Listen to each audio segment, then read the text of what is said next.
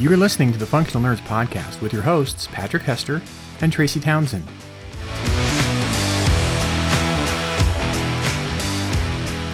Welcome back, friends. Please make sure your pot seat and tray table are in their upright and locked position.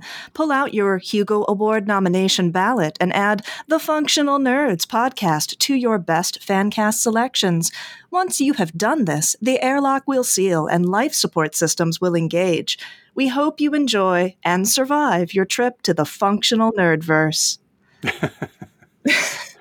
You know, I was just thinking it's been a long time. We have a whole so that's wonderful, and I love that, and I love that you wrote that up, and this is the last opportunity, pretty much before the nomination ends, for people to be able to nominate great podcasts like ours. But I was just thinking, our guest heard the new theme song maybe for the first time, because I don't know if he listens to the podcast or not. But it's been a long time since it's dun dun dun dun dun dun dun dun, very kind of mellow. Yeah, and now we've got this rockin' tune going out. So yeah, this is kind of this is like Functional Nerds coming full circle here, and it's sort of fun for me to be on board for it, because not to make things weird in any way, but I'm going to make things weird. But I have like a giant intellectual crush on Max Gladstone's writing, and have for years, and so it's a ridiculous pleasure for me to have Max Gladstone on. Max, how are you? I'm doing well. It's a pleasure to be here. Thanks so much for inviting me to be on the show again for the first time in these many eons.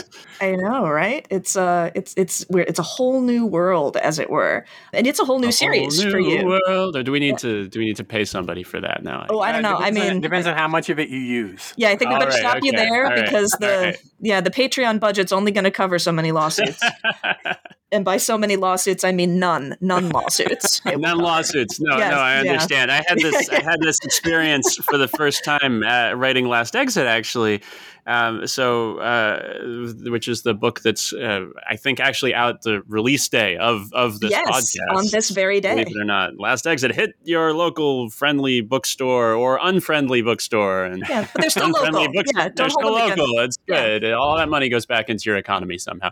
And buy yourself a copy of Last Exit. That's about as much shill as I've got in me for the moment. But so this is usually I'm given to writing in fantastical or deeply science fictional landscapes, and for once I was dealing in Last Exit with characters who are pretty close to our lived reality, more or less on a day-to-day basis. It's set in a world that looks an awful lot like our world, and in a world that looks awful in a world. Yeah, that one. Yeah. Dun, dun, dun. Need the trailer voice in here. So for once, I had characters who were talking more or less like the characters I know in real life, like the people I know in real life talk, which means for us, like, just a ton of quotes all the damn time, song lyrics, and locating yourself by media. And I ran straight into the glass wall of rights finagling. When that came out, it's really frustrating. I'm used to just being angry that I have to capitalize dumpster, and this was just like, oh god. This character has really, this song is very important for this character's experience, and like, why not? And so people walked me through, of course, all of the various fair use limits and counter issues and rights issues. And then I thought back to great song moments, great musical moments that I could think of in other fiction, and then how they sort of tiptoed around the issue. Yeah. One of my favorites being how they don't actually ever say "follow the yellow brick road" at the end of Hyperion. They just spend 2 pages talking around the fact that they're all singing "follow the yellow brick road." Yeah. Anyway, so yes, all right. No lawsuits for you or me or anyone. Right, yeah. Or the solution is you become Sarah Pinsker and you just develop all of your own music and carry that around, and that definitely is easier. Of course, that's easier, right? Yeah. It's the John M. Ford approach. Step 1, just be really brilliant at songwriting, and then step 2, just write all of your own songs for everything. It's funny because you brought to mind 2 things. One is Ready Player One. Oh, yeah. Yeah, And right. when they tried to make the movie, or when they did make the movie, I haven't actually finished the movie. I got bored really, really quickly with it. Whoa. Yeah, But Oh, wow. yeah. I enjoyed the book when it came out. But Mhm. they couldn't get the rights to everything that he mentioned in the book. Mhm. Oh, Like they, of they course just not. couldn't, to do Yeah. the movies. But the other one is Free Guy with Ryan Reynolds. Which I haven't seen yet. Is that good? It It is looks really, really really fun. good. It is really, really good. And there's a point towards the end where he gets to use two separate licensed things from other movies. And I'm trying not to spoil it because you haven't seen it, but Right. it blew me away because I was like, how the hell? Right. How did he get them to agree to let him use those two particular things It's and sort the of music that went with them? Like how? How much money did he spend? this conversation makes me think like there's really two levels we're talking about kind of geeking out about when media gets referential to other media. There's the level Yeah. at which we're like, oh, I get that. And like, I see why that's there from an aesthetic or a narrative standpoint or whatever. Yeah, I understood then, that reference. Right, Yeah. exactly. It's the Captain America thing. And then the other bit of it is where from like the meta level of what we know about how media works, we're like, oh my God, can you imagine? And so it's it's sort of hilarious. And like it's very hard to actually get to the point. And maybe now that pop culture Yeah. properties are so interlaced and referential, and who owns what is really a piece of like nerd currency in a way that at least. And what I don't remember it being when I was 13. I don't know if it would be for a current 13-year-old. I don't know. When I was 17. When I was, it wasn't very good. Well, this is the thing, you start throwing. Anyway, Well, I used to play. speak in pop culture, and they Right, speak, yeah. they speak It in is- cultural reference and in like half quoted song lyrics, and it's just very strange trying to write humans who don't do that, who don't also live in a place where there are like elves or something. Yes, Right, I used to play fast and loose with the fair use stuff on the show. I really did. I've dialed it back because some of the platforms that actually people use to get the podcast, right? Not just iTunes, the other platforms that people use to get the podcast have stricter rules about what you can and can't include Oh, that I fascinating. think goes against fair play, right? Fair use. I can see that. Yeah, right. And so it's interesting. I remember in my book, I put some references because the main character, I tried to make her different from me in a lot of different ways. And one of them was that she loves disco. And I fucking hate disco. So, well, that's very big of you. Yeah, so I'm looking up disco stuff and I'm doing quotes of disco stuff. And people are going, well, you can't do that. You can't have quotes from disco songs. I'm like, well, I can have a quote from a disco song. I can't do the whole fucking song. I can do a little bit of it. Like I can have a quote. I can have one line. I can have this and no, you're going to get sued. No, there's fair use. To your point, like you can have a little bit. You can say that Dancing Queen came on the radio when she turned the car on. Yeah. You can say that. No, you're going to get sued. No, I'm not. ABBA's not going to come after me for saying Dancing Queen came on the radio. Yeah, I do believe you might get in trouble if you then had like an intersected quote section where it was just the Dancing Queen, Dancing Queen, Dancing Queen. Yeah. But yeah, it's weird how these legal systems affect. Like it's easy to say distort, but that's as if like we ever live in a non-biased environment. If we ever live in an environment that's not sort of structured by what's possible to say and what's possible to say about whom. But I think it does shape the sort of literature that gets made that you can very easily and without annoying anyone, getting in any legal trouble, I guess is what I'm trying to say, really, do a Don DeLillo thing where you spend a whole chapter listing off brand names of things that you buy in a grocery store, but you can't have a character sing a verse from Graceland. Yeah. That's a weird set of conditions to place on the cultural commons or on sort of depictions of what modern life is like. You actually make it harder to show people using the art that they love and feeling their way through it in that way, and make it much easier to show the sort of plastic action figurine-ness of everything. Yeah, I guess if the art were a vehicle for the capitalism of the products, then I can envision a situation where people sort of wave that away, right? Yeah, right. But because it's not, because the art is serving a different purpose and sort of like making the verisimilitude of this world function and all of that, people are like, oh, no, I don't know. And I guess, for getting back to Last Exit here, it's the start of a new enterprise for you. It's a very different type of book in a lot of ways from what you've done. And I think one of the things that this whole talk about like how do characters communicate with each other, the awareness of the world that they have and how their world is very much like our own, goes to this idea of it kind of intersecting with American myth. Like one of the comps that's come up with it is American gods.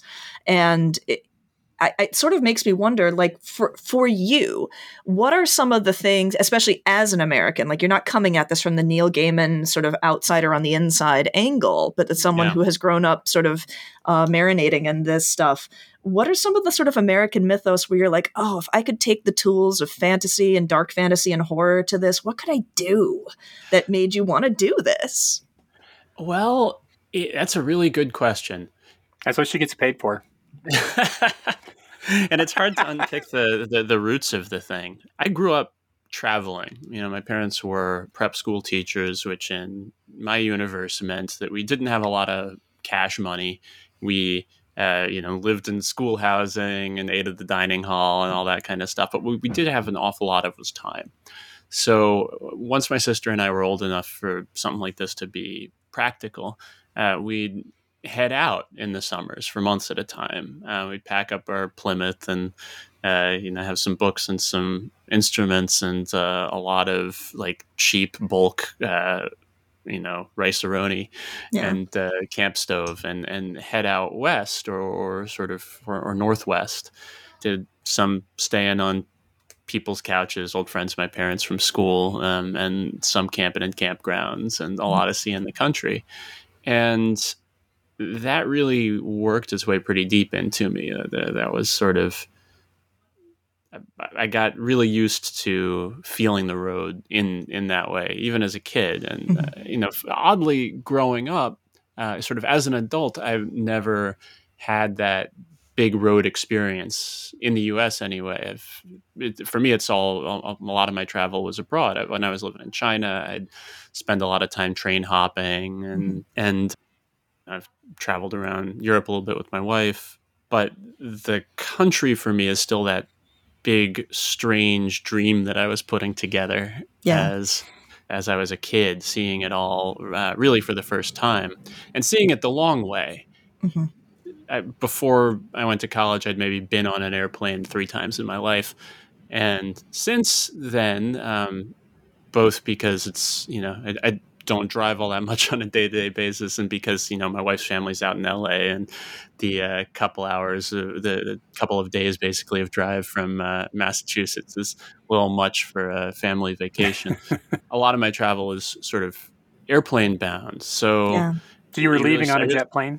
Yeah, exactly. Don't know when I'll be back again. And there you get this feeling like everything's destinations, like you're sort of stepping into one strange tube or sort of time tunnel, and then you step out the other end. But the dream for me was always that sort of unfolding, just following 80 for 15 hours at a time and seeing the land change and seeing how much of it there was and how different it was, from county to county, state to state. Yeah. See, that's really interesting. That's really interesting for me because I've grown up in the Midwest. I live outside of Chicago and have spent most of my life there, except for the small part of my life where I was in Ireland for college. And City of broad shoulders. Indeed. And so I have always sort of heard the narrative from folks of thinking of the vastness of the United States as flyover country, and then later in their life having the experience of going from place to place in a different way and making these sort of discoveries of the ways that it's surreal and gorgeous and absurd and mysterious all at once. But you're describing really the reverse experience, that you were sort of immersed in that surreality and the wonder and the sort of the endlessness of it early. And then later in your life, we're sort of like kind of got pulled away from it just by the vagaries of life. And so the book is returning you there.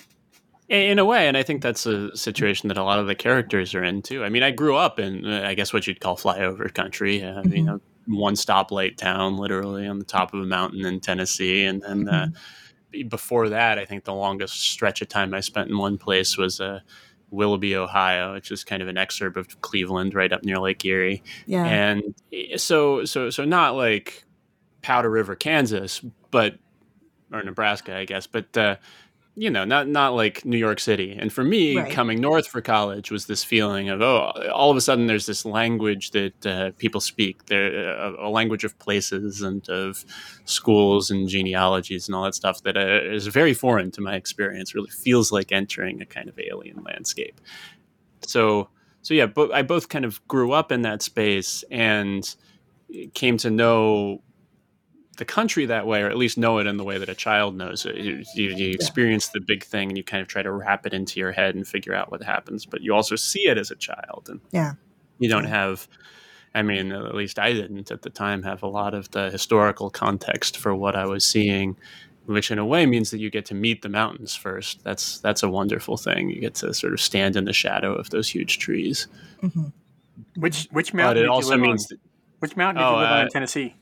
so Monte Eagle Mountain, which is a sort of plateau, really, as part of the Cumberland Plateau. Gotcha.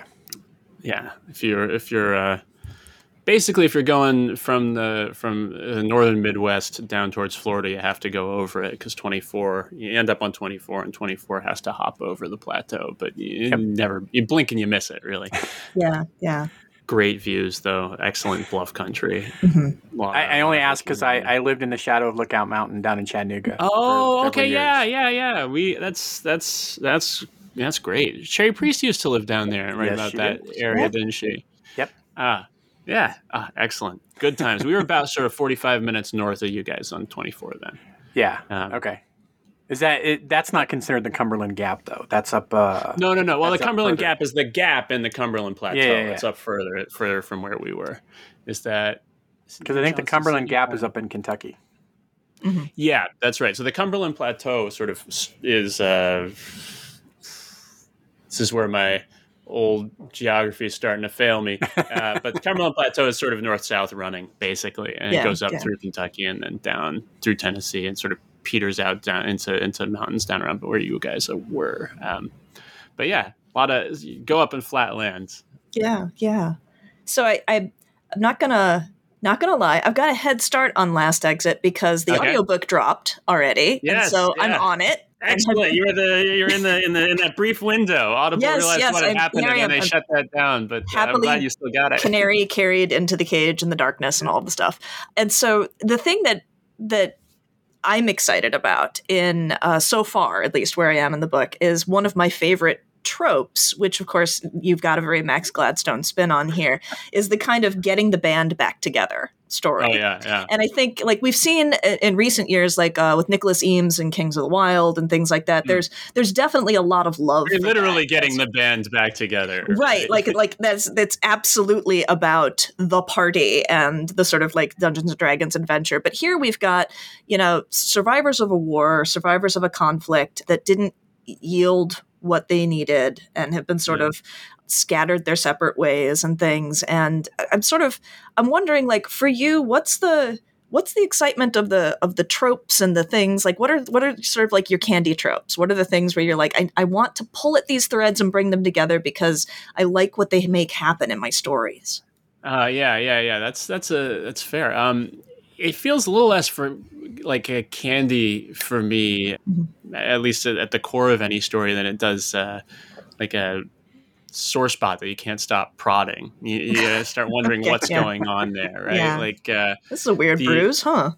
Yeah. Where did this come from, or why can't I raise my arm without this clicking? You start asking yourself, okay, well, so what happened? How does this unspin?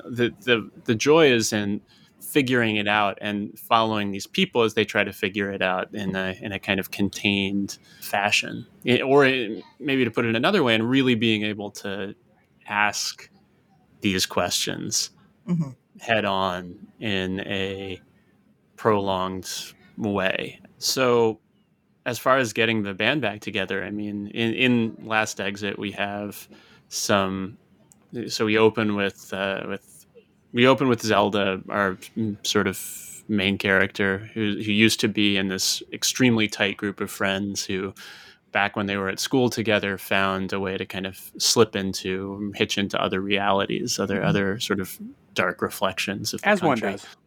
As one As one does, does, yeah. Well, I mean, I think that maybe we might not have all that exact experience, but I think it's not uncommon to find people and find a different world with them Yeah, and there's a really metaphor dive there. into Yeah. it. There's something like that going on.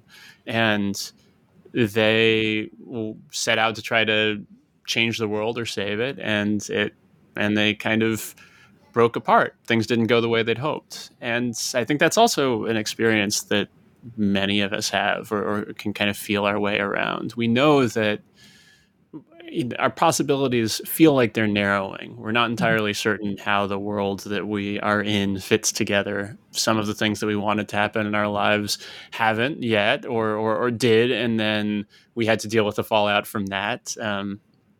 You get what you want, and then you pay for it, right? Yeah. And so these are characters who are dealing with that reality, and that resonates with me. It's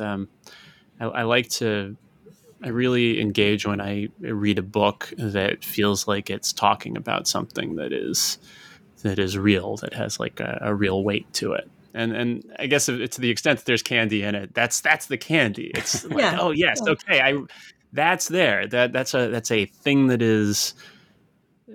That's a thing that is real. That's a question that's deep enough to be worth asking. Let's go for it. See what happens. Yeah. I think for me, I love the getting the band back together as a key point in a narrative, because implicit in that is something broke the band apart. Right, So sure. you've got that sore spot, that clicking in the shoulder that you're talking about, that you have to address in some way. But how you Yeah. pace it and how that baggage or that wound or whatever kind of like analogy you want to use there relates to the current events of the narrative is gonna vary. We may never get the full narrative of it. When you have these different characters, their experience of what broke the group apart and what failed in the first place is intrinsically different. Right. And maybe in some ways not to be reconciled. And I think not just in the sense that hopefully we all have a chance to make a connection to some people who we feel like we get to explore different things with. They are our passage into another world, right? Literal or otherwise. But most of us, I think, also have that experience of having had a connection with some person or persons, and something went wrong and we lost it. And and sometimes the thing that went wrong, you can't even quite pin down.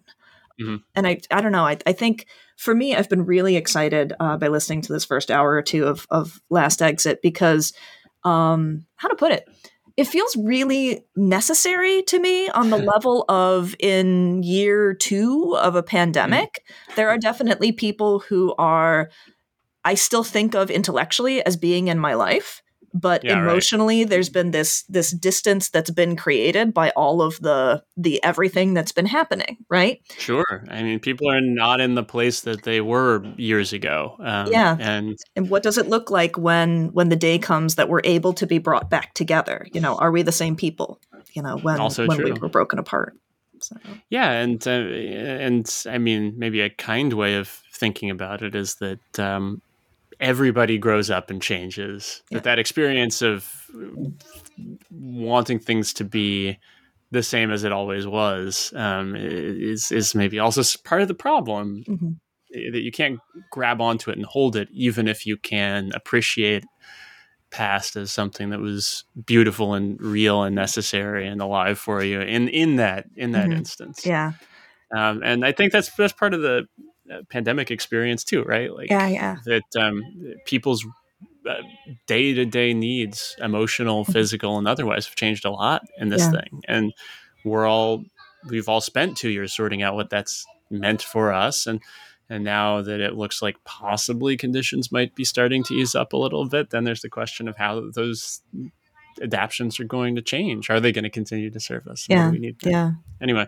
So you're talking about kind of that almost something like nostalgia, like wanting to pull things back together, but wanting them to be the way they were. And Patrick, this is making me think of something I read this morning, and I the New York Times thing, yeah. The thing about how. So for those of you who are not in sync with where we are right now, and to get you on the page with us, not on the wavelength. Yeah, right. So the New York Times had an article that came out this morning. That's just one of those things that got pushed to my inbox. That the thrust of which was that we're entering a time period where media is explicitly catering to Gen Xers for nostalgia movement purposes, for all of the sort of revisitations of stories, reboots. Look, it's The Matrix again. Look, it's Veronica Mars again. Look, it's all sorts of things again. They literally just 2 nights ago, as we're recording, brought back Law and Order for season 21. Which they were pushing during the Super Bowl, whose halftime show was basically the lineup of my middle school and high school dance soundtracks, right? And so I think there's something to be said here for, the mythology of our lives and how we, I don't know, Patrick, what do you feel like you're more vulnerable now to being gotten in the feels of nostalgia than you used to be? Is that yes. Okay? All right. So example? Well, I mean, it's to your point, they keep bringing back these things, right? So they brought back the X-Files. They did? When? They did. They did. I'm bad at TV, seasons. So I have no idea. Yeah, they did. They did new seasons, and they brought back Scully and Mulder. Oh, I'm remembering that now. Yeah. Right. Yeah. Okay. So they did that. That was 18 months ago, 2 years ago, or something. They brought back, rebooted the Twilight Zone. Right. Yeah. They have brought back all kinds of things, and they now have, to a certain extent, you could say that the Wheel of Time series that they did was for sure, reboot, right? That sort of cultural property had its big efflorescence of currency in the 90s, and in a way, this Amazon Lord of the Rings thing is connecting to use prestige television to right, yeah. I'm looking at specific things of that, so X-Files, they brought back Punky Brewster. They did what? Punky Brewster. Okay, yes. you confused both of us there. They did what? they brought back Soleil Moon Frye, and she's the adult Punky Brewster who adopts a kid. Gosh. Oh, yes. Wow. Okay. It lasted one season. Good for Soleil Moon Frye. I think it's on Peacock. So I don't know, but they did one season. I don't think they're doing any more. Peacock is where television goes to die. Think about this. Fuller House.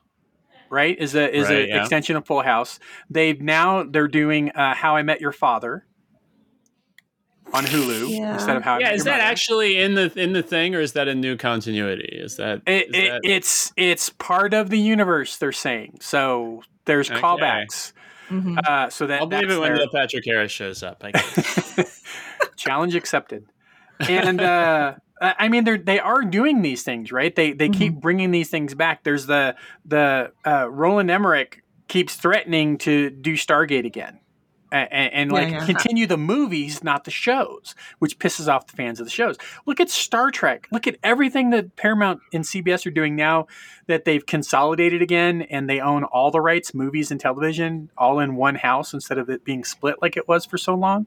Yeah. Now they're doing all this stuff. They just announced there was the Dark Crystal Age of Resistance. Crystal. True. Not well enough received to survive, but good. Paramount just announced they had J.J. Abrams do it at a Paramount shareholders meeting that we're doing Star Trek 4. It's going to come out in 2023.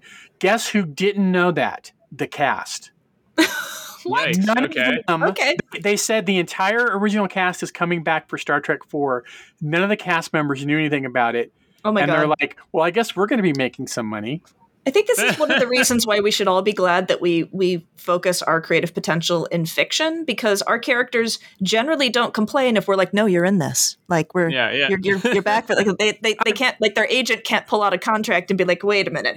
Yeah. We don't need to figure out an elaborate way to shoot through the back of somebody's head and then overdub their lines from a previous episode. But think about this. You don't really get reboots in fiction. Only one person that I can think of off the top of my head has actually done it, and that was Scalzi.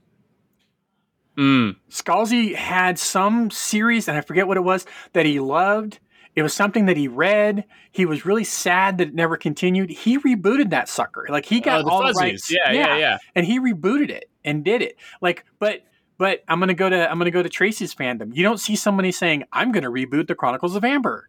No, shit. I mean, they haven't booted it to say nothing of, like I'm gonna rewrite that series. I'm gonna do it in today's voice.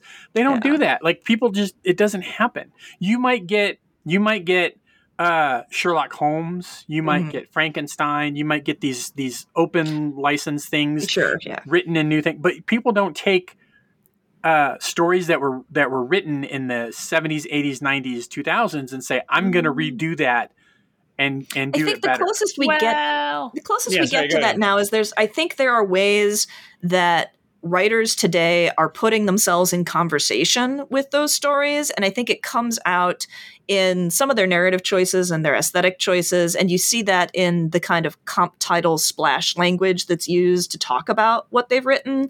Like it's Jurassic Park meets this or whatever else, right? And so I think you're right in that there's not like an explicit grabbing of the property to say like, no, we're winding this back and we're going to do a relaunch. But I think that writers are trying to find their own way of negotiating with their nostalgia and their creativity. And there's also a rich tradition in science fiction of bringing past tropes and trope language and conceptual the megatext forward, right? So, now and for the last 5 or 6 years, I think we've been seeing people trying to figure out what cyberpunk does in the late 2019. What does it mean now? 2020s.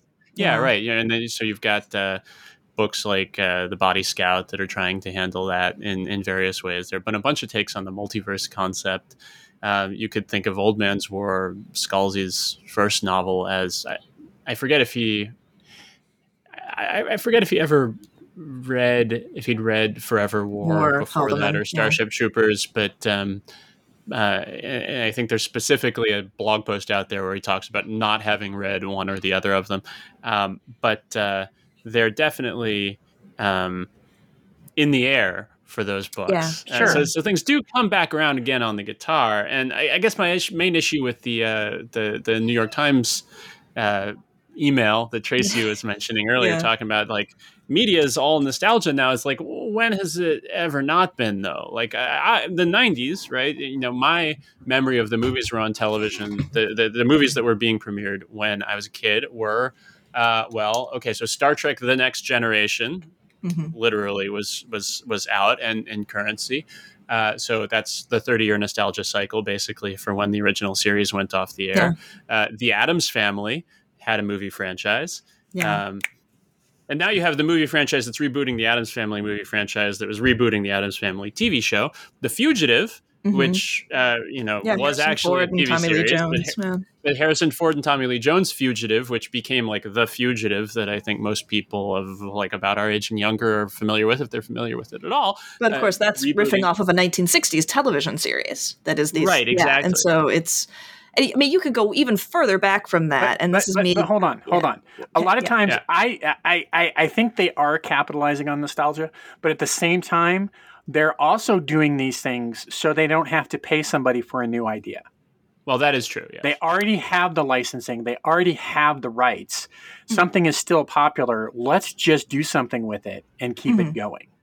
Well, but I mean, I think the 30-year nostalgia cycle, right, is something that has been written about, and that makes a certain degree of sense for me. You remember things from when you were a kid, and then eventually you have money, and can afford to buy stuff and take your own kids to things, if you have them. So that, and also after about 30 years, you start really asking yourself some questions about like, where did I come from? What am I? What were my formative experiences? Were they texts? Were they adventures that I went on? Were they friendships? Were they big macro events that happened in my life? And I think that's the missing piece when we just purely talk about nostalgia. It's not just I recognize this thing, but I'm really interested in who I was and what happens to bring me here right now. There's an investment in the present that is part of any deep and sort of voyage into memory. And the question though is that nostalgia or is that fan service? Because you can look at Star Wars recently on television, right, or streaming, and the things that hit really well and get talked about are the things that Filoni is involved with that pays it back to fans, right? It's the use of some obscure troop transport that 50 kids bought or had their parents buy for them in the 70s or 80s that suddenly appears in The Mandalorian, and people lose their shit and go, oh my God, that's the troop transport. I remember that fucking thing, blah, blah, blah, blah, blah, blah, blah, blah. And they talk about it for 10 years. So maybe this is me being a little bit too naive. But it's sort of where, and I should probably also say before I say any of this, that if we're going to do picks of the week, we probably need to make that hard call now or not. Yes, we do. Oh, gosh, okay. Yeah. But I'll say, to kind of tap off that idea, you could call that fan service. Or maybe, cockeyed optimist that I am, you could say it's an example of writers who really know and care about their universe. Yeah. And who are just wanting to kind of speak within the language that's already been created for their universe. And to Max's point, like when you suddenly have money and you buy tons of shit that you don't really need and you just have it collecting dust all over your house. For sure. Yeah. For those of you out in Radioland, Patrick's holding up a bunch of Funko Pops now. Yeah. All right. So let's give people recommendations of things that will bring them new joys. Picks of the week. Patrick, do you want to go first? Sure. And Max, that's a holdout. That is still an Elio doing that. So, speaking of nostalgia. So my pick is kind of nostalgia driven. I ridiculously enjoyed The Legend of Vox Machina on Prime. I am someone who I have tried to listen to the podcasts of people playing D&D and RPGs. I have tried to watch the YouTube channels, and I have failed miserably. I cannot seem to get into them. It's kind of like sitting around the table. People are sitting around the table playing a game, and you're in the living room listening. I can't do it. I just can't. Yeah. But they took what they built with those campaigns, and they made this animated series, and it was funny as shit. It was just great. It was poignant. It had a lot of things that we're talking about, fan service kind of things, D&D tropes and different stuff.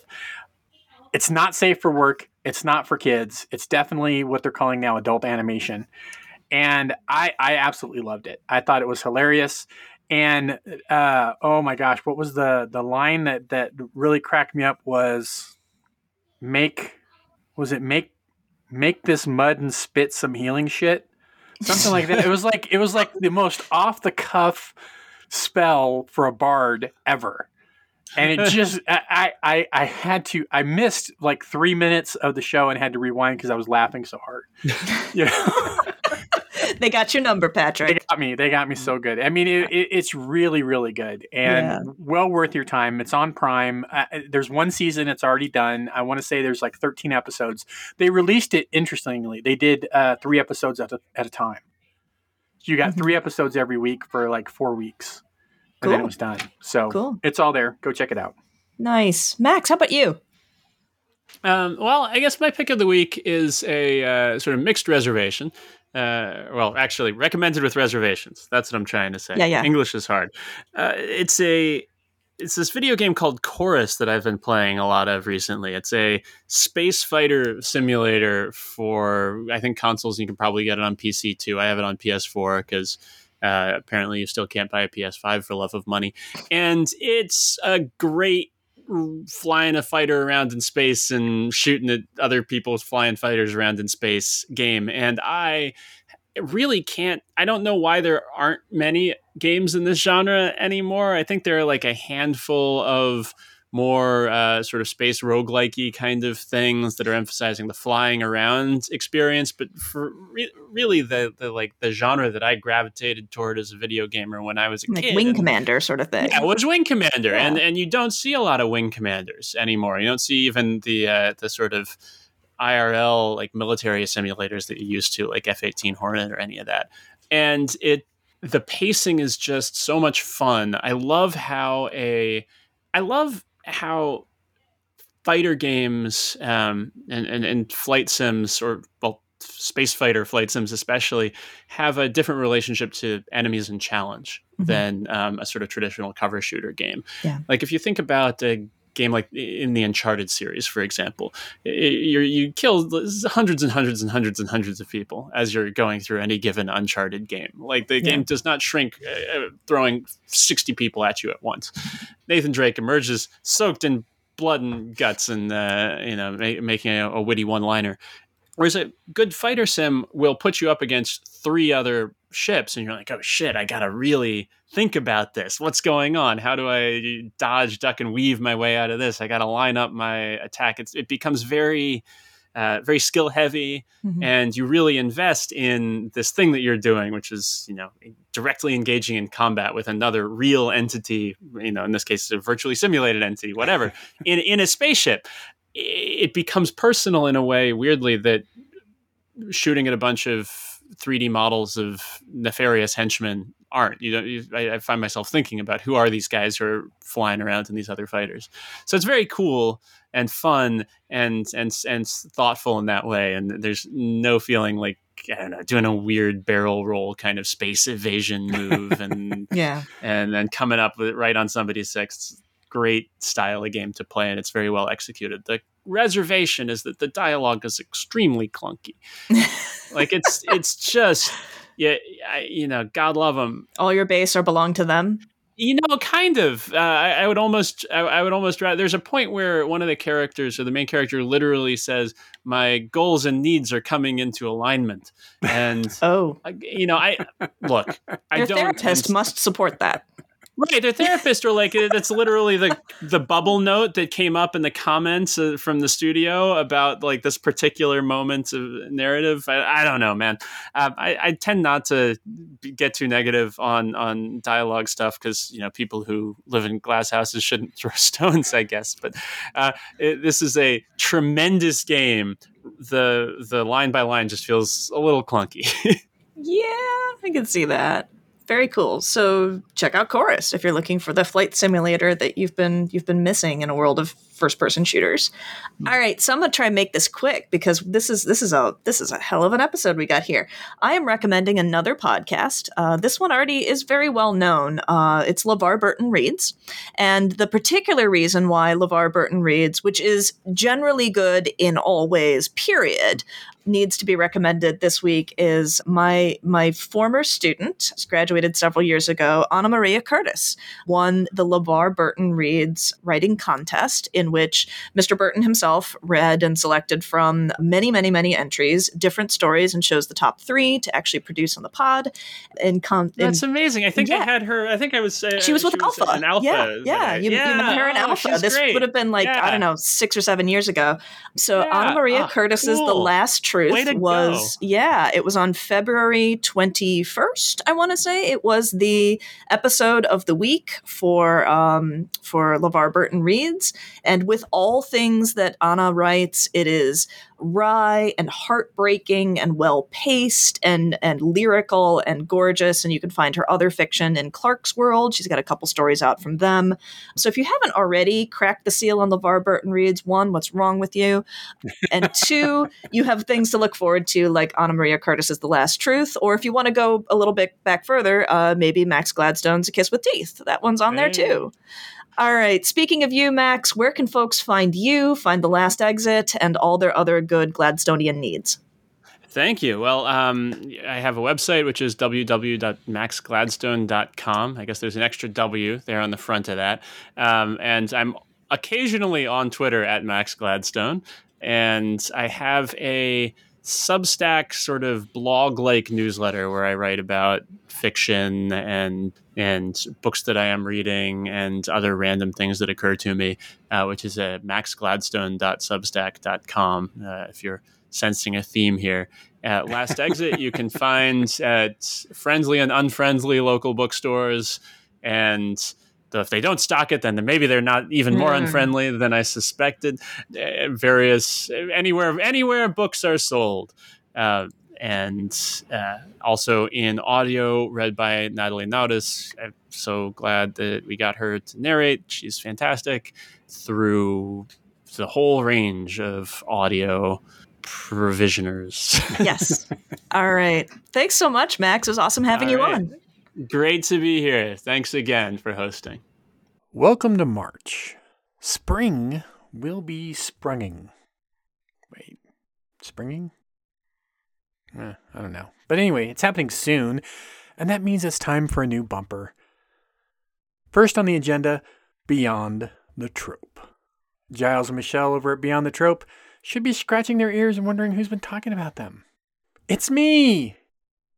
I've been talking about them here and in other places like Capricorn 42. Why? Because they have a pretty nifty little podcast. They talk to authors and artists just like we do and release episodes on Tuesdays, just like we do. So if you subscribe to both our podcasts, it's like getting a double feature every week. In other news, I mentioned before at Capricorn 42, that's because Tracy and I had a lot of fun there, especially spending time with several of our patrons. Becoming a patron doesn't just mean you get to hang out with us at conventions, although you might. It means also getting access to things like monthly hangouts, a patrons-only episode of the podcast every month, and even a private Facebook group where we talk about extra nerdy things. It's as close to the green room for the show as you can get without, actually being in the green room. Check out patreon.com/functionalnerds for more information about becoming a backer.